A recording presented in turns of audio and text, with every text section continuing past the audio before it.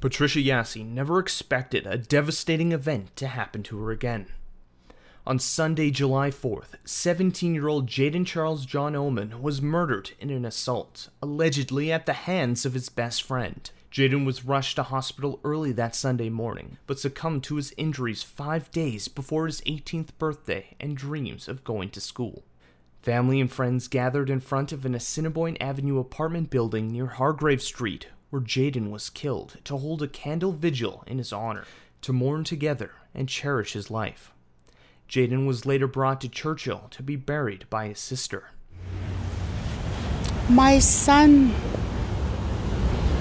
I never expected this to happen to me again in such short.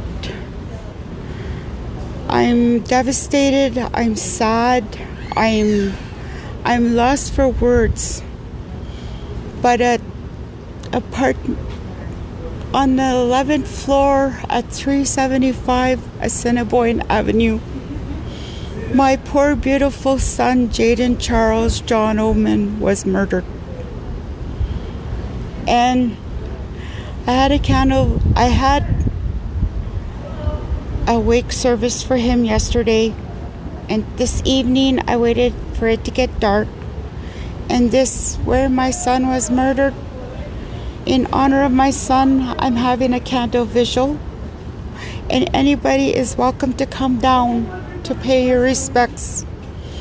We're all hanging in there, but we're taking him home to Churchill to be buried by his sister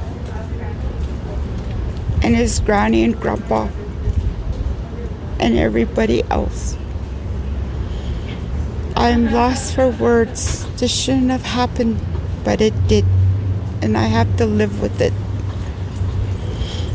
Anyway, I have no more to say. I'm just devastated because all the beautiful children I brought on earth are all gone to God. They're all my angels now. They're in God's arms now.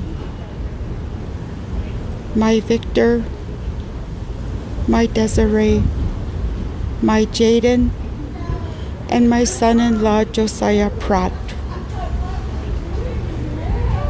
I'm a strong woman. I'm a Saisi Denner from Taduli Lake. This is my beautiful daughter. They had a beautiful...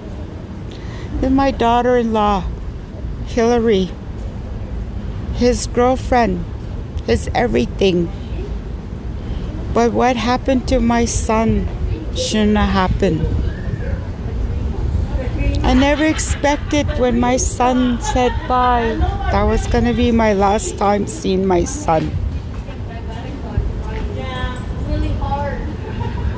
But I have all the love and the support I need. And the tough part's not even done tomorrow. Tomorrow is the tough part, when I lay him to rest and finally say goodbye.